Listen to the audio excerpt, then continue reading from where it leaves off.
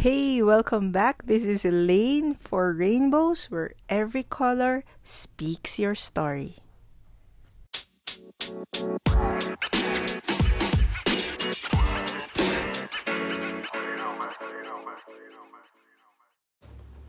So, hello, I'm with my special guest today. So, I'm with Ashley of Rapid Firing.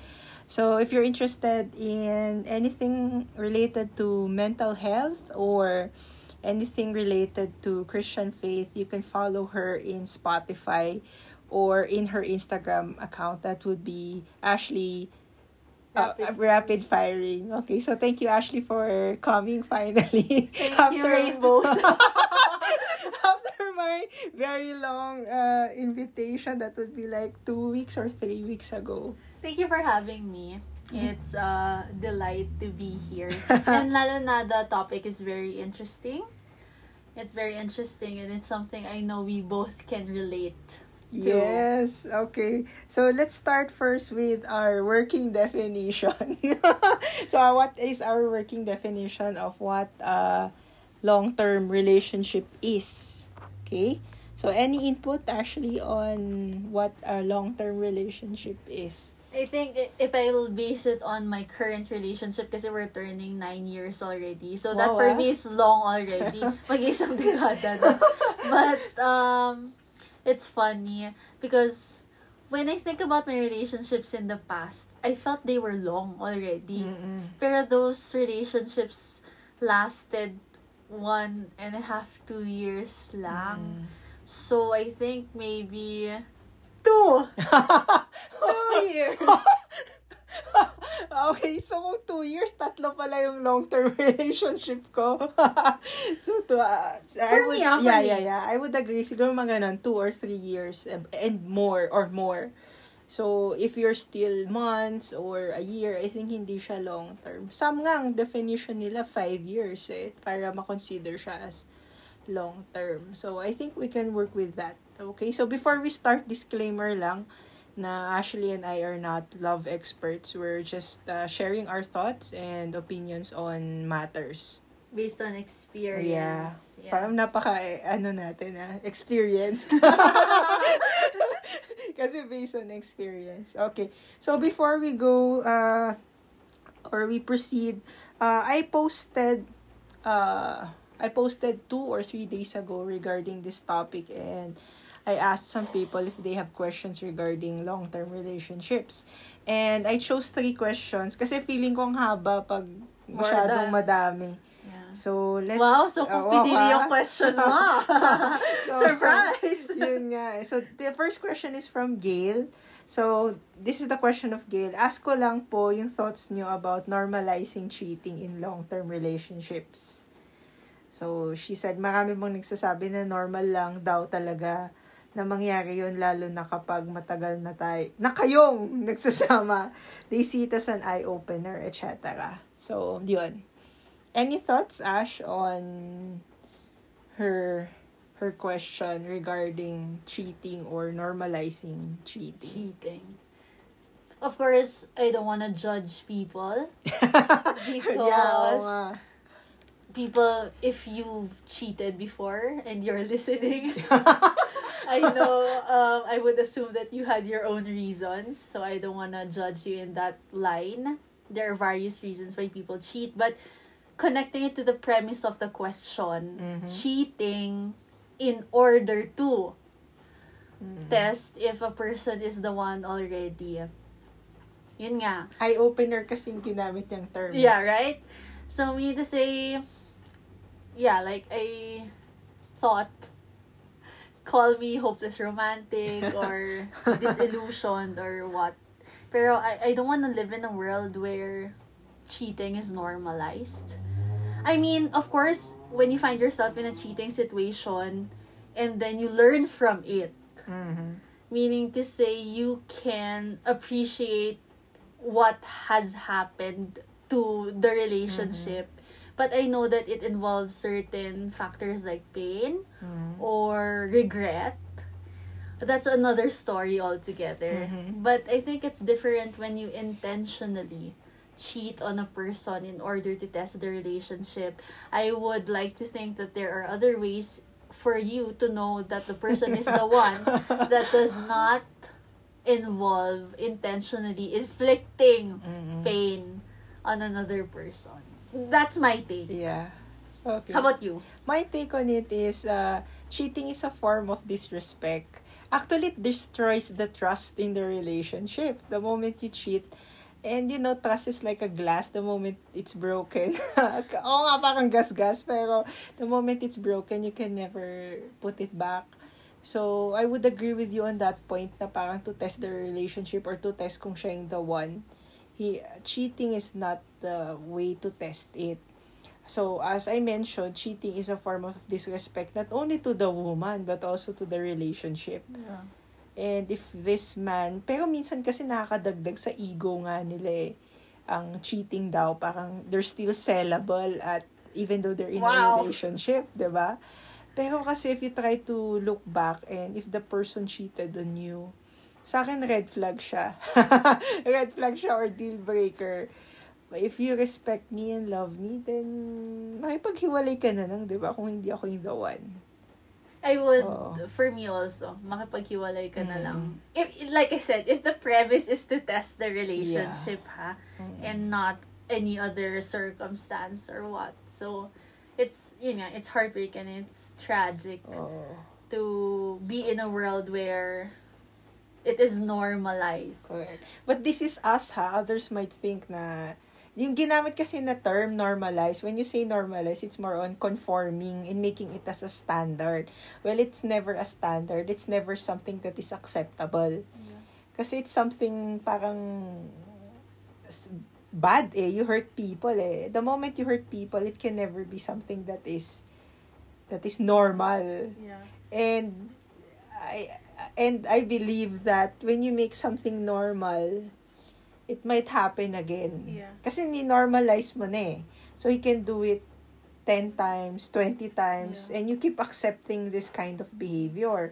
Kasi use the term normalize. Without facing repercussions and consequences of it. Yeah, and yun nga, he has to realize that for me, hindi yun yung test ng pagiging the one. Diba? Yeah. But it can bring insecurity to the one cheated, ha? Of course. Oh, yun. So, those are our insights on cheating in a long-term relationship. Pero you have to realize that even though you're in a long-term relationship, attraction is still possible. So, pwedeng magka-crush, pwedeng magkagusto sa iba. Pero to the point that you're putting actions to your attraction, that's something else already. And if sa attraction, remember, if you're hiding something, that's cheating dishonesty. already. Dishonesty. Yeah. Okay, so any more? No, I'm good, I think. But basically, my answer is no to normalizing cheating. Me too. Not unless you want to normalize it. Parang COVID lang, new normal. Okay. So, this is the second question. It's from Doc F. Itago na lang natin siya sa pangalang Doc F. His question is, having been in a long-term relationship that did not work, how will one be able to assure the new one that I really am into the past? Because, of course, she thinks that I might be just fooling around. Ikaw, question mo yan. Yun, question ko to kasi yun nga, there's a possibility of a new one in the nearest future. Nearest? Wow! Hopefully, wag naman. Napaka-optimistic. Oo, optimistic. So, ang take ko dito ay, I always believe that nothing is 100% sure. So, when you're using the word assurance, wala naman talagang assurance. But, I think, Doc F, ikaw lang makakasagot nun and ikaw lang makaka-assure sa kanya based on your actions, based on what you say to her. And for me, kasi may backstory yan, sabi ni Doc F, kaya tinatag ko siyang Doc F kasi nag-cheat nga siya. Nag-cheat siya dun sa 14-year relationship niya. And he broke up with this girl in that 14-year relationship to be with the new one. Pero sa akin, yung nga, the fact na iniwan mo na si Past. Si past. For the new one, it's already an assurance. Assurance na siya. Okay? Pero, yun lang, you have to prove to her, it would be hard. But you have to prove to her through your actions, through your words na you're really serious. Kasi hindi naman pwedeng ako mag-prove sa kanya, di ba? Dapat ikaw mag-prove sa kanya na you are serious. Pero I have a follow-up question. Is there a limit to the assurances that Doc F can give the girl? I believe so. Kasi even though you assure someone every day, if that someone is skeptical of the things that you tell her, then it becomes useless. Kaya two-way siya lagi in a relationship. You have to do your part and she has to do her part. Pero feeling ko it comes from somehow insecurity also and trust issues. Trust issues, I don't know, yung kulang kasi sa context. So, you don't know also kung ano yung past ni girl. Mm-hmm. So, you have to know also the context of where she's coming from. Pero yun nga, there's a limit to it kasi no matter how much you try sometimes in the relationship, if the other one does not accept your efforts. Yeah. Yeah, diba? I'll share something. Input lang, if the girl is listening. Hey girl, makinig ka! If the girl is listening to this podcast, I will share. Because my present relationship had a past relationship, which was long-term also. And when I got into my relationship now with Mikey, I would admit, I was insecure talaga. But I had to, accept the idea that there are years in Mikey's life that I cannot take away from her. Correct. And I have to live with that without unnecessary insecurity, without unnecessary distrust, and just really, be confident and trust that whatever happened to them is something that is no longer continuing but is really part of who Mikey is. And I need to deal with that. I need to accept that. And it helped me. It helped me to know where I place myself also in the life of my current boyfriend. Yes. And Mikey is Mikey because of everything that he is. Hindi lang dahil sa present but also his past. Yun. So, sometimes mahirap i-swallow yung mga past ng mga karelasyon. Oh. Pero you have to do it kasi they wouldn't be who they are without their past. Yeah.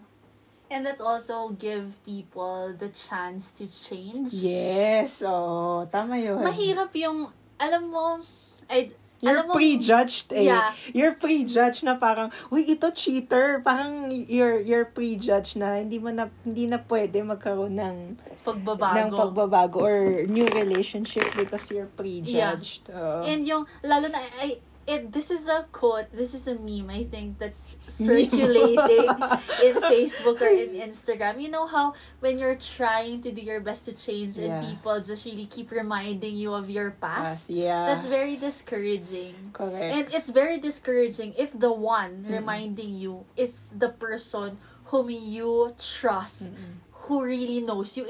You're talking about your partner here So, we need to say, ang pinakamalaki mong basher is yung karelasyon mo. But we get naman the difficulty of the girl. Gabi din talaga. But, yun nga, like you said, it's a two-way thing.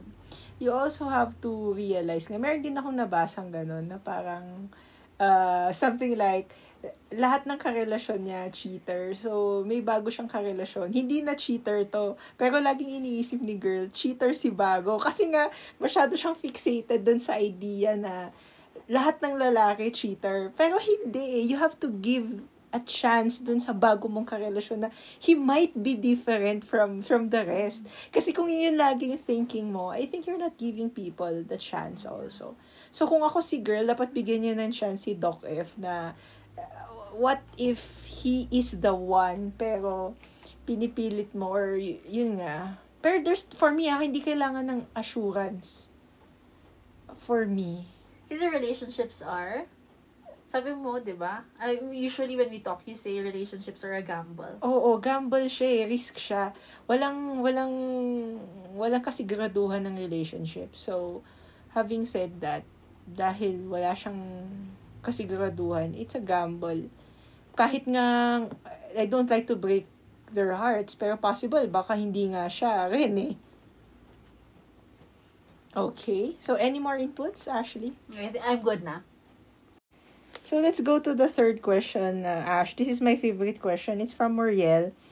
Is love enough of a reason to stay with someone long-term despite the red flags? Red flags. Yung Ang ganda ng question. Okay. So, for me, no. Love is not enough. Kasi my belief is, my theory is, love or being in a relationship is very holistic, supposedly. So, meron kang love, meron kang factors like commitment, meron kang forgiveness, etc. And when you look for the ideal or the one, hindi lang naman dahil mahal mo siya eh. You also look into the family background, you look into, di ba factors yung family background? For me ako din, malaki. Malaki, di ba? Like, mahal mo nga siya, binabastos ka naman ng family niya. Why is it important? Kasi ito yung magiging future family mo. You'll stay with them for the rest of your life. Tapos ayaw mo, parang ano yun. So, I think factor siya, family background, friends also. Not necessarily na super like ka, but at least sana you get along with the people in his life. Also, yung goals nyo should be the same. I think, goals should be the same. Your vision should be the same. Pati nga religion, for me. Ideally, sana the same. So, kasi if hindi, parang you might be creating friction, debating on beliefs. And, yun din, parang stability, like mahal mo nga siya, pero niloloko ka, hindi siya committed. Mahal mo nga siya, pero yung goals nyo hindi pareho. So, I think, yun. And sometimes, we tend to ignore these red flags. Sadly. Kahit na harap-harapan na may red flag na, diba? Tumatawa si Ash. Harap-harapan na may red flags, we tend to ignore. Kasi nga, we are in love. Siguro when you're young, it's okay na piliin mo ang love. Pero when you grow older, there are many factors to consider. I believe so. And I'll just add to the train of thought already of Elaine. I think in that sense, it's really good for people to really know their negotiables and non-negotiables in order for you to know what you can be flexible with and what you can not be flexible with.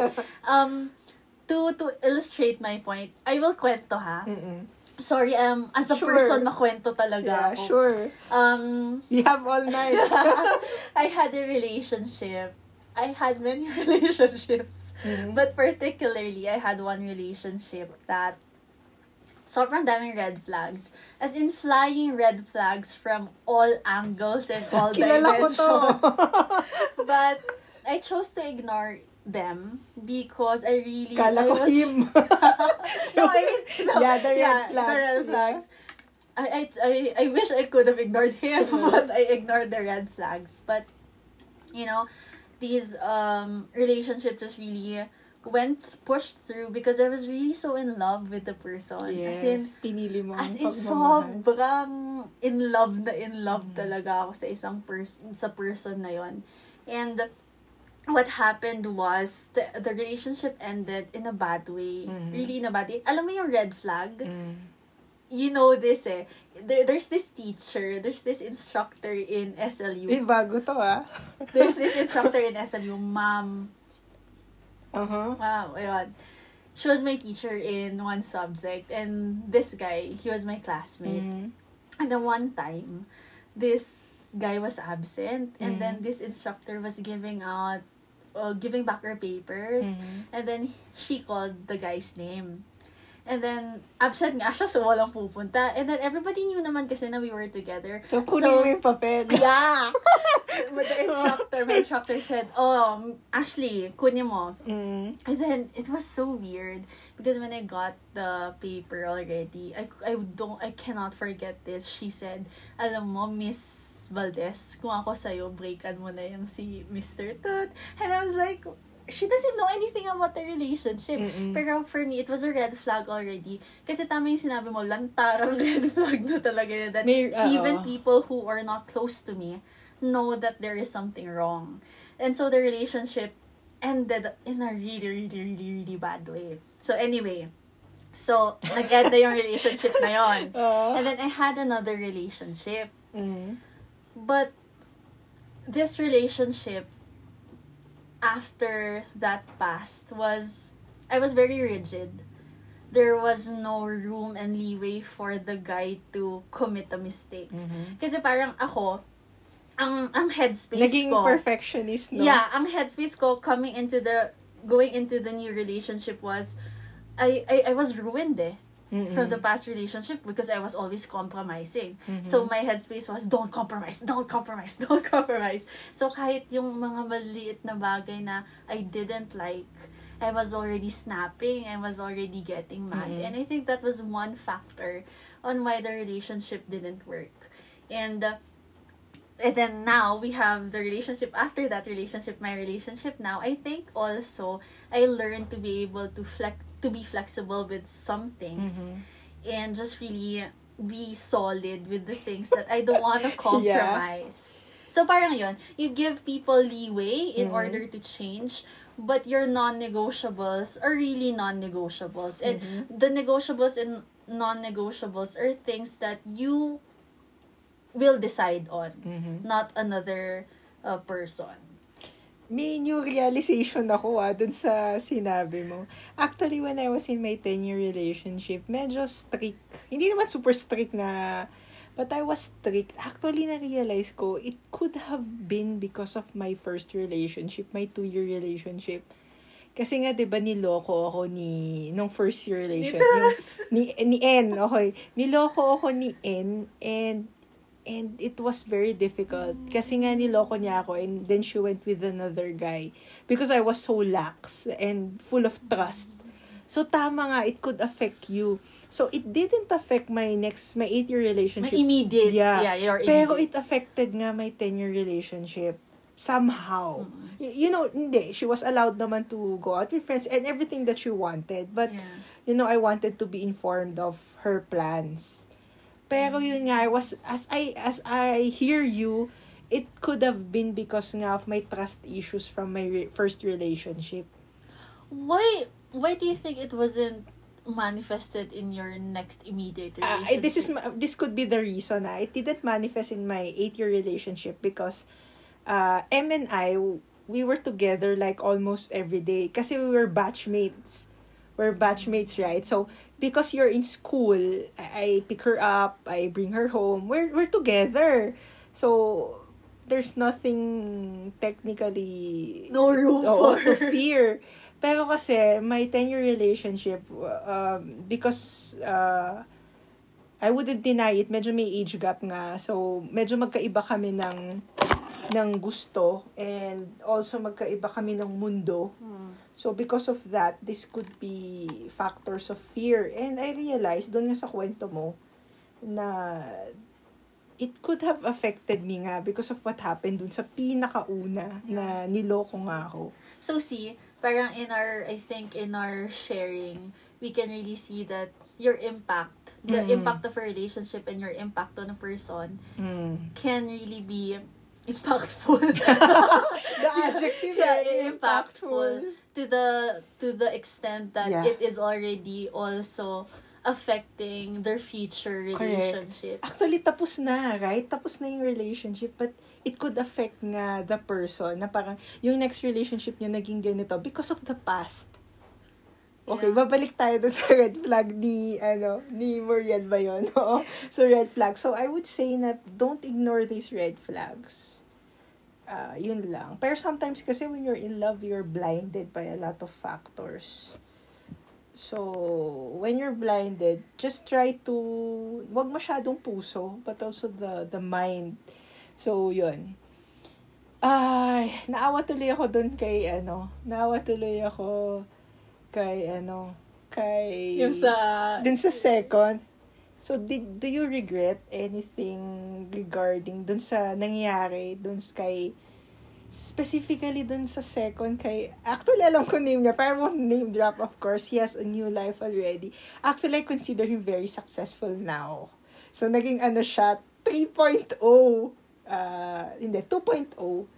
Ako din naman, naging 2.0. Yeah. Tsaka, competition pala. Hindi naman, pero I consider him very successful now. Pero medyo naawa ako. Do you have any regrets dun sa nangyari between you and him? Yeah, him. I think as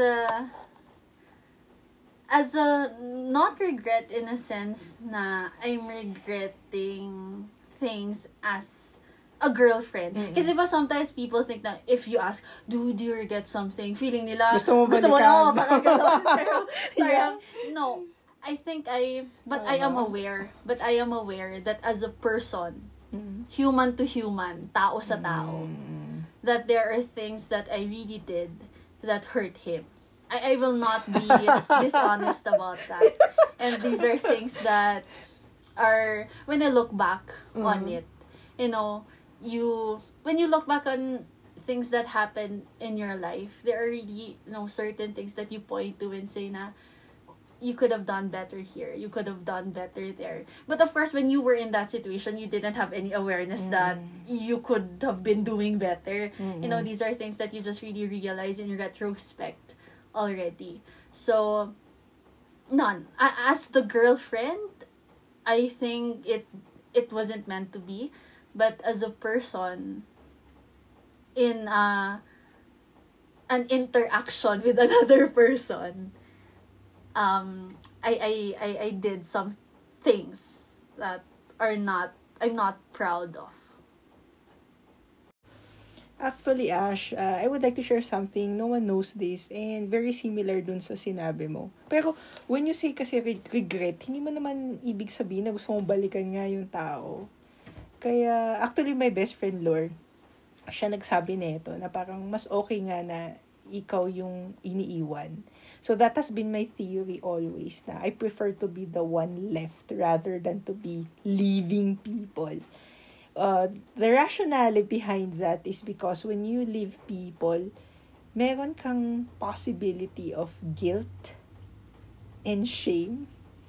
Hindi tulad ng pag ikaw iniwan, wala, you have to deal with it eh. Parang ang what you have to deal with is pain lang. I wrote actually an Instagram poem on it. You can find it in my Instagram. Sabi ko doon, pain, grief, guilt. Guilt is the heaviest. So, bakit guilt? Kasi you're always asking, meron kang butas sa puso mo. You're always asking, like, what if kami? What if hindi kami? Etc. So, anyway, to cut the story short, when I ended my 10-year relationship, after a month, I actually messaged si 8-year relationship. So, backstory lang. I was the one who broke up kasi with M. So, she's the only relationship that I was the one who initiated the breakup. So, of all my relationships, si M lang yung ganon. Okay, so, she actually blocked me in all her accounts, which I understand why. Kasi nga, sinaktan ko nga yung tao. Ang gago ko, diba? Pero yun nga, after 11 years, I messaged her. And yun nga, not to get her back, but to apologize for everything that I've did. Na yun nga, kasi may impact tayo sa ibang tao, for all we know. And honestly, yun nga yung breakup ko with N, okay lang kasi niloko niya ako eh. So, more of hate nga. Okay, but my breakup with M, parang more of shame to the point that I didn't know how to approach her family. And you have to realize, pag long term kasi, you're not breaking up only with the person, you're breaking up with the family. Kasi long term siya. And super regret kasi I love the family of M. Super parang ideal family. Yun, ideal family and very little people to deal with kasi isa nga lang yung kapatid niya. Okay, so, I'm not saying na babalikan ko siya, pero the point there is, I had a lot of guilt kay M, and I found out na, yun nga, pati my family, hindi naman sa comparison, but they loved M. I remember when we broke up with M, sabi pa ni Mike, my brother, sabi niya, sure ka ba sa ginagawa mo? And yun nga, napaka-boastful ko, yabang eh. Sabi ko, sure ako, you know. But when you break up with people, you become an outsider of the relationship. And once you become an outsider of the relationship, nagkakaroon ka ng perspective, third person perspective of the relationship. Tapos nare-realize mo na, oo nga, no, she was not that bad.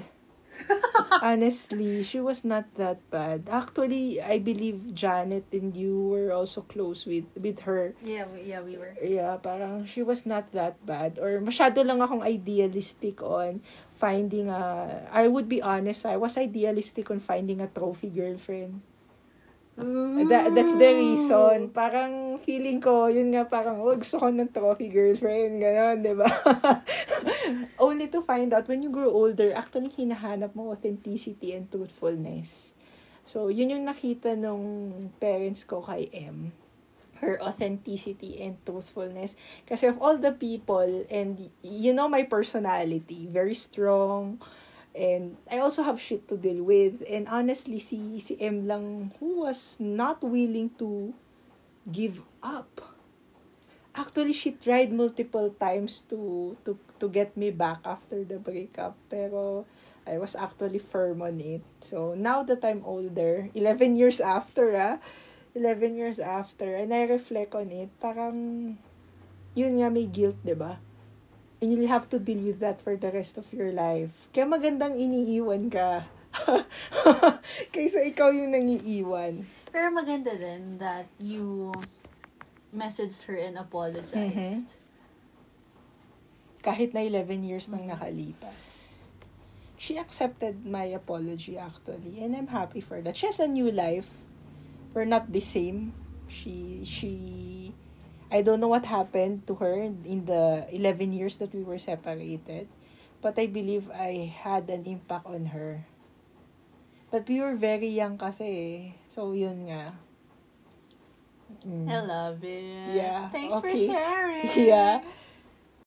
Okay, Ash. So, I have a question now for you. I have a question also for you. So, ako muna. Because of our topic, long-term relationships, and you're in one. And since you're a girl, there is a possibility of marriage. So, yun ang tanong ko. Kasi feeling ko, lahat ng nasa long-term relationship, their ultimate goal is marriage. So, are you expecting also na si Mikey will propose anytime soon? Or are you expecting marriage? Something like that. Yun yung tanong. Kasi nasa long-term relationship. Yung short-term nga, di ba, nag-expect. Yung long-term pa kaya. That's a very good question. Char. I think when you consider, the development of your life, it will really cross your mind at one point. My friends who are single, they also they desire. And of course, being in a relationship, I think the pressure is real. Mas dama. Mas dama. Yung Damang-dama. pressure. I think I will be candid and honest to say that I do want to get married. And it's not something that I'm hiding. Kasi before, Mikey pa naman talaga, bata pa talaga ako. Talagang open na ako sa, anong gusto mo maging? Gusto ko maging nanay, ganyan. So as a person, I really, really want a family. And I really want, a family. But if I may share, I'll share. I'll kwento again. There's one day that I woke up, and then yung gising ko nun mabagal na gising. Yung slow-mo, yung pagbukas ng mata ko. May ganun, di ba? And then, I was listening to my family. I was listening to my pamangkin, ganyan. So, very tita. Nasa labas sila. And then, my bed kasi is a double bed. So, there's space beside me. I don't sleep in the middle. So, there's a space beside me. And then, there's a pillow, empty pillow. Wow, napaka-poetic. There's an empty pillow beside me. And then, I just realized, at that moment Mm-mm. that at some point in the future, I will be waking up to a face. Mm. And it really dawned on me so heavily that that face is for me to choose. I will be choosing that person I will be waking up to every morning for the rest of my life. And it's a responsibility that's so daunting, but it's also a responsibility that's so exciting, because in choosing that person whom I will wake up to every morning, I'm not just choosing a romantic partner. I'm choosing a spouse, a partner in life, in the very sense of the word. I am also choosing the father of my children. I am basically choosing a family. And you know this because we come from the same family. Family is really solid. So, can you imagine the idea in my mind that I come from a very supportive and loving family. Yeah. And I have the responsibility to choose that, not only for myself, but for my children. So, the answer there is, of course, I do want to get married. But, more than that, I want to get married to this person. Yes. So, meaning to say, my relationship now beats my biological clock. It beats pressures of society. It beats even my own desire. And own immediacy to get married, because I'm in the headspace and heart space right now where even if it takes me a year, even if it takes me and Mikey a year, 5 years, 10 years, it won't matter to me, because I am sure that he is the one Cheers. that I will marry. Yeah. So there. May bagong realization natin sa sinabi mo.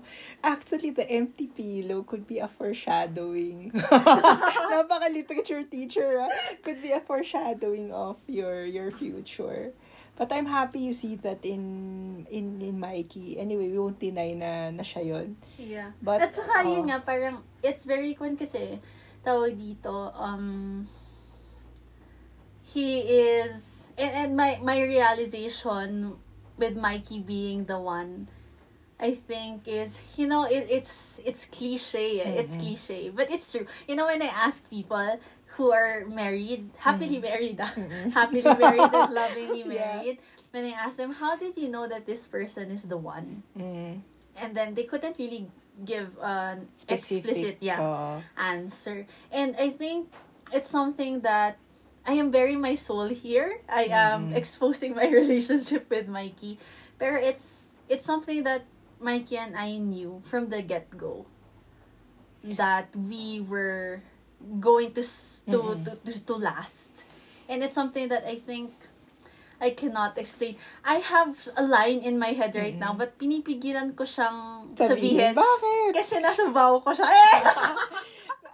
Pero I like the choice of words, yung sinabi mong choice mo si Mikey.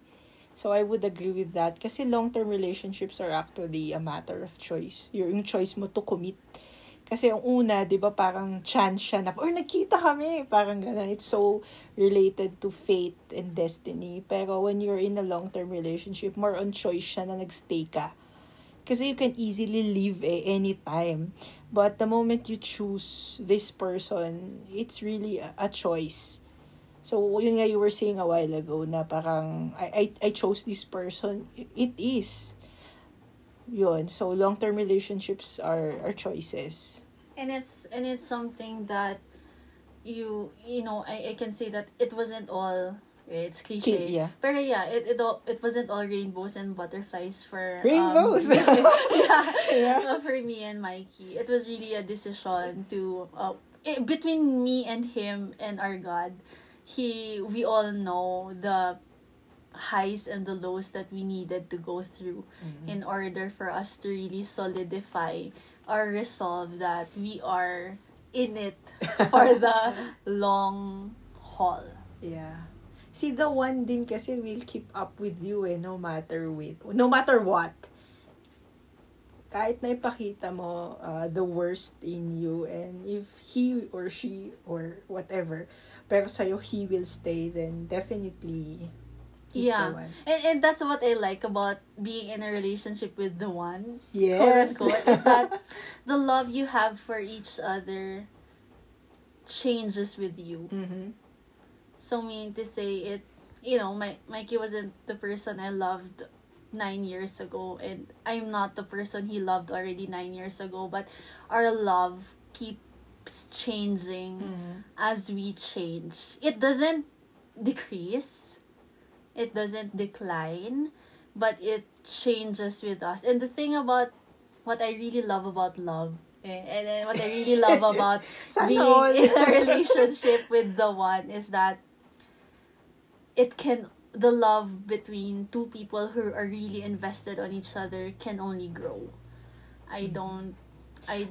It's a bold declaration, but yeah. Better word, evolve. Yung love, evolve. Or transition. Napaka-language lumalabas. Yeah. Pero it evolved in a good way, of course. Kasi love can change in many forms. Yeah. Parang yung sa akin, ayaw na sa akin. Nag-change na. Joke lang. Yeah, you're right. But there, I really, tama yung Beatles song. Wow, tama yung Beatles song na, I love you more today than yesterday, but not as much as tomorrow. Yes, oo nga. Yeah, so it will only grow. For me, that's how I feel about true love. Yeah. We're talking of the one love. Yeah. The one. Yeah. That's honestly how I feel. Okay, me naman, I have a question for you. Shoot. Considering that you have been in, several long-term relationships. Actually, lahat. Lahat long-term. Ganon katindi. Which is a good record, by the way. Pag sinabi mo kahit kanino, 'di ba? Hindi siya turn off eh. Actually, more of a turn on. It means that you can handle. Yeah. Pero in that line, how do you go from one relationship to another? Actually, very difficult siya. Very difficult. It is emotionally and mentally draining, I would say. Lalo na pag you break up with a long-term relationship. Kasi you're not breaking up only with the person. You're breaking up with the family and everything connected to it. So, it's very difficult. Actually, I felt like tired. Lalo na when I ended my 10-year relationship. I was so tired. Emotionally, mentally, spiritually. Di ba, you tend to question, was I good enough? Kasi rejection siya eh. It's very hard to deal with rejection. And you know that, being a psychologist, it's more of rejection, pain, self-worth. Yung self-worth na parang, bakit hindi ako yung pinili? Parang ganon. Lalo na nung sa amin ni N, like, kasi she left me for a man, 'di ba? Parang wasn't I good enough? Parang ganon. So even though I give everything, parang ganon. So pero actually I realized a few things na we don't give to get something in return. We give because of who we are. So whether I give my 110% and got only 90, it reflects who I am. Being a giver. A few weeks ago, may pinakita si Ethel, my sister. She showed me a quote, and the quote stated, be the love that you never received. And it actually stayed in my mind kasi there's truth to it eh, na parang, if you didn't receive love, di ikaw yung magbigay ng love. And sometimes we have this pattern in our mind na parang, I have to give love. And pag hindi ko nakuha yung love, magsa-stop na ako. Hindi dapat ganun eh. So, if you love and then hindi mo nakuha, just continue. Hindi naman necessary with the same person. But it could be with another person. I always believe na yun nga, meron akong right or I deserve to be happy also. And if I'm stuck with that situation na hindi ako mag-move forward, parang kawawa naman ako, nagsa-self-pity, right? So, yun. Actually, one of the hardest, I would say. So, yung 2-year relationship ko, medyo anger kasi when it ended because she went with another man. Pero yung second relationship ko, si 8th year, si M, medyo yun nga guilt and shame yung na-feel ko. Magkakaiba eh. Guilt and shame. More of guilt. Until now, grabe, 11 years na nakalipas, guilt pa rin. And of course, my 10-year relationship, more of rejection ang na-feel ko. So, I'm older kasi, and tas feeling ko rejection na parang, okay naman ako not to boast ha, but grabe, if you look into my resume, grabe, joke lang. If you look into my family background and everything, parang okay naman ako. So, I had to deal with a lot of rejection and self-worth. Pero how do I bounce back or how do I move from one relationship? Wala, you just have to think na you deserve also to be happy. It's more of a thinking, your mind mo. Your mind is very powerful. Pag inisip ko na I don't deserve it, di ano nang mangyayari, diba? So, I'm not naman saying na tomorrow meron akong bagong karelasyon, but the possibility of it still. Sabi ko, kay Lali, believe nga ako kay Tito Lenz, my tito. He's already 62, 63, and his marriages, marami. Not because babaero po siya, but because, yun nga, death. And he's still hopeful at the age of 63, hopeful of love. Ano pa kaya ako? So, yun yung naging inspiration. Yeah. And others, my tita Daisy got married at 50. So, diba? So, age is just a number. We shouldn't think na matanda na ako, I don't deserve love. Everybody deserves love. And love in its purest, truest form is really something that will, lift you, that will not hurt you. And yeah, there's a Bob Marley quote that I like. It's not that we don't like to be hurt, but it's really choosing the people where the hurt is worth it. So, yeah. Yeah, kung worth it ba na masaktan ka for this person, you choose also who are you giving the right to hurt you, to break your heart. Yeah, yun. Okay, we are now in the last portion of this episode, and I was thinking of giving tips or advices for people who are wanting or longing or who are in a long-term relationship. So, what would be the basic formula of a long-term relationship? Disclaimer lang, hindi po kami love expert.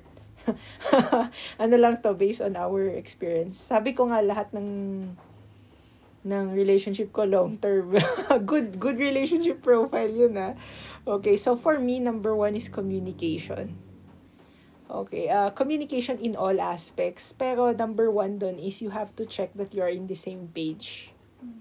The same goals, the same visions, the same wants, the same lahat. Kasi two-way nga ang pagiging the one, as I've mentioned. Two-way siya. What if ako nasa page 50, gusto ko na ng marriage, pero si partner, nasa page 30 pa lang siya. So, you have to check always that you are in the same page. Communicate everything, halos lahat. Communicate your desires, communicate your frustrations, ito pinaka-importante, expectations. Kasi yun ang sumisira, I believe, ng relationship, yung expectation. And expectations come from being not in the same page. So, I would say number 1 is communication, no? How about you, Ash? Before I add. Yeah. Yeah. Siguro for me, I just, something I realized also na in the progression of my relationships, early on in my relationship, I was just really so in love with the idea of love. But there really is a difference between loving the idea of love and being in love with the person mismo. So when it came to, and that of course, for it to come alive in your life is a result of experience, mindset, lahat na yon. But I think when it comes to Mikey, I don't love the idea of love. I love the person whole, really. And parang it's really overwhelming. It's an emotion that's really, it's an emotion, sa emotion aspect. It's really overwhelming because sometimes I was having a conversation with Mikey before, and then I told him na what is one thing that can happen to us in the future that medyo shake ka, parang ganon. So, of course, may sagot siya. Pero my headspace that time was, this person is really the person that I really want to be with, no matter what life will throw at me. Mm-hmm. And this is the person na, as he changes, as he experiences so many things in his life, both triumphs and failures, I will be there with him. You know what? First thing, we were together pa with Mikey. I told him, I will always see you in the light of your dreams. And that's true. For other people. And it's, wow, I'm getting so emotional. But it's true, for me, so many people can see Mikey in so many different ways. But I really, really, really promise, and this is a bold declaration, but I'm not scared because I know that I will see it through. I will always see him in the light of all his dreams, and I see both who he is and I see who he can become. Both visions, reside in my heart simultaneously. So, yun, siguro you learn, it's an assessment on yourself. Are you in love with the idea of being in a relationship or being in love? Or are you really in love with the person you're in the relationship with? Mm-hmm. Iba yung nakikita ko dun sa sinabi mo. What I can see with what you said is more on support and trust. Like, I have your back all the way. Yeah, kasi like diba, yeah. long relationship, that's ride or die. Correct. Like, literally, if whatever happens to you, minsan nga iniisip ko, umaabot sa point na, if something happens to me, who will be my contact person? Mm-mm. Diba? Dun sa ID mo, in case of emergency, contact this person. That person will be my contact person. That person will be your person. So, it's a really... it's like I said, it's overwhelming siguro to think about but since I'm sure I'm more overwhelmed with a joy and love. That's good to hear. Okay, I like to add, this would be a good advice. Actually, sinabi din siya ni Gail when she messaged me. Forgiveness is important in long-term relationships. Kasi sa sobrang haba, you go through a lot. At a lot, hindi lang siya pure kilig. And you would encounter a lot of doubts, fears, fights. Impossible dun sa long term na yun. 10 years, walang away, kahit isa. So, you would experience a lot of that. And it's important to forgive. But you also have to choose which to forgive and not to forgive. Parang, araw-araw niloloko ka, tapos gusto mong i-forgive yun. Parang ganon, okay? Pero kung petty fights lang, which would make the relationship stronger, I think it's a factor for long-term relationships. Forgiveness. I think I'll before I add, I think I will resonate with that first. I think it's very important to add lang, especially since as a person, you are, ang dami mo kasi pagdadaanan, tapos you're adding another person in the equation. So, meaning to say, I will have many mistakes in my life. And if my partner won't forgive me for the many mistakes that I will make, and mistakes are very crucial in your life. Of course, hindi naman tayo perfect. So, there's a sense of comfort in knowing that I can make a mistake and not lose you. Yeah, kaya forgiveness is crucial, diba? Yeah. Okay. Siguro I'll dagdag na wait. Yeah. Wait lang. I need to think about this first. Do you have anything to dagdag? I have. This is my last commitment. Kasi ang weird, diba? You're going into a long-term relationship and then you're not committed. So, commitment should be there. And when you say commitment, you're thinking na parang, oh, okay, I'm putting this person in my life and I'm choosing it and I'm firmly choosing it with or without a contract. But the moment you choose that decision na siya na, may papel man or wala. Kaya nainis ako minsan, sabi ng mga ibang tao na, yung promises are meant to be broken. Galit ako doon. Why? Kasi, our promises are meant, you try to keep them. You try to keep these promises with or without a contract. So, iniisip kasi natin na kailangan may kasal. You can keep your own commitments even without legalizing these commitments. Any kind of commitment, relationship, job, lahat. And it says so much of your character when you can keep this promise or this commitment. And it's funny na you want to be in a long-term relationship pero hindi ka committed. Kaya hindi ako agree dun sa cheating.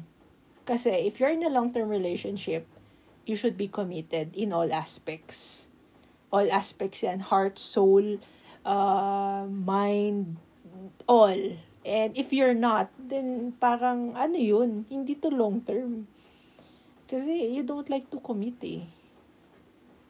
Actually, you can join dun sa word na commitment, honesty. If I would add, yun na yung pinaka-last ko. Kasi, honesty and commitment, they are intertwined. Di ka pwedeng maging committed, tas di ka honest or honest. Yeah. You should be honest on what you feel.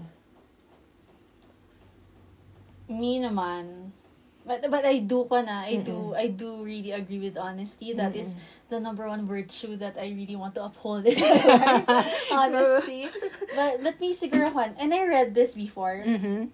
And it's the book Memoirs of a Teenage Amnesiac, if I remember right. I forgot na. And it's a quote kasi it's a parang different variations lang pero the idea is the same. I watched it also in the movie Like Crazy. Sabi doon na when you get into a relationship, your half must be whole in order for the two halves to be whole. Correct. And so me to say, you cannot go into a relationship, and this is connected with what you were saying kanina na expectation. You cannot enter a relationship with the mindset na you're just really sucking from the other person. Because if you keep sucking and sucking and sucking, you will deplete there's depletion that will happen. But I think, just to balance it, what happened kasi, my reality and my experience is that, honestly, my half wasn't whole when I went into the relationship with Mikey. And I'm just really, really thankful that he chose to see it through with me. And I think it's something that I will share. Because you already naman introduced me kanina, and it's something that I cannot really take away from myself. It's really important to me to have faith in I wrote this one time, I don't just really have faith in Mikey, but I really have faith in the Lord who holds us both. Because there are so many, and this is my lived experience, there are so many experiences or events in my life and Mikey that, honestly, if I didn't have faith, break na talaga kami. As in. Tama. And so, ibig sabihin, there's a different kind of peace in surrendering your relationship to the Lord. Because, when you surrender your relationships to the Lord, you know that it will be protected at all costs. And it is one that allows me to sleep well at night. And I think it is the one that will allow me to just really constantly wake up to Mikey's face in the morning and experience a certain kind of joy. Because honestly, there really is I know it, that Mikey's my God's best. And it's a bold declaration. Yeah. I think naman, I would like to believe that I am Mikey's God's best. And that's what I really believe, God has a best for you. God has a best for you. And that's why I don't give up. Yeah, kasi diba yun nga, if you give up, you won't, I won't be meeting the one if I give up. But yun lang for me, to be whole. But that's an ideal, like I said. Pero wait ha, sorry, addendum lang dun Yeah. sa sinabi mo. Actually, I agree with you Before you find happiness, yung akin, restatement. Yeah. Before you find happiness with other people, from other people, you should be able to generate your own happiness. Kasi funny naman, naghanap ka ng parang bubuo nga sa'yo. Dapat ikaw buo. And I think, anyway, short lang to. Yun nga si Crush, yung bagong Crush. Bakit hindi umuusad yung whatever that is because I myself, yun nga, hindi ako buo. So, I'm waiting for healing and of course, for me to be whole. Kasi it's unfair that I'm giving half of me to her. I have to be whole para at least walang masabi dun sa whatever that is. And I think that's a responsibility also on, lalo na sa mga singles. There's one thing that laging sinasabi sa amin na you have to be, not naman have to, but ideally you are the person you'd like to be in a relationship with. Correct. And of course you're not perfect, right? And siguro doon ko rin mako-connect yung sa akin in that yun nga, you're very whole. You're whole, yun nga. You're whole and complete. For me, of course. For me, that completeness and wholeness, I find in the Lord. But it's a very important factor in not sucking from, not being an emotional sucker. A vampire.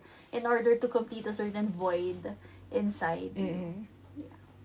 Okay, any more, Ash, before I conclude this episode? I think this is my longest episode 21. No, I really hope that people won't be too pessimistic about relationships because, yun nga, like I told you, call me a hopeless romantic or whatever you want to put as a label, to me. But I really believe what I said a while ago, that love in its truest and purest form will last, will endure, will persevere to the end. Yeah, if the person really loves you. Yeah, it's just a matter of timing. Timing lahat eh. Proper person, proper time, proper lahat. Okay. And sabi nga nila, God doesn't give you something that you cannot handle. Okay, so last words, Ash. Thank you for joining. Thank you for having me. Before I give my this is the format of my podcast. So usually I give concluding remarks. So before I end this podcast, it's not easy to be in a long-term relationship. It's not easy. But with the proper or I would say the right person, it would become a little bit easier. Right, Ash? It becomes a little bit easier if you're with the right one. Kasi mahirap na nga buhay eh. And being in a relationship is already difficult. But if you're with the right one who would support you, who would love you, who would trust you, I think it becomes easier. And if you're able to find that person, the one, then good for you. Never let him go or never let her go.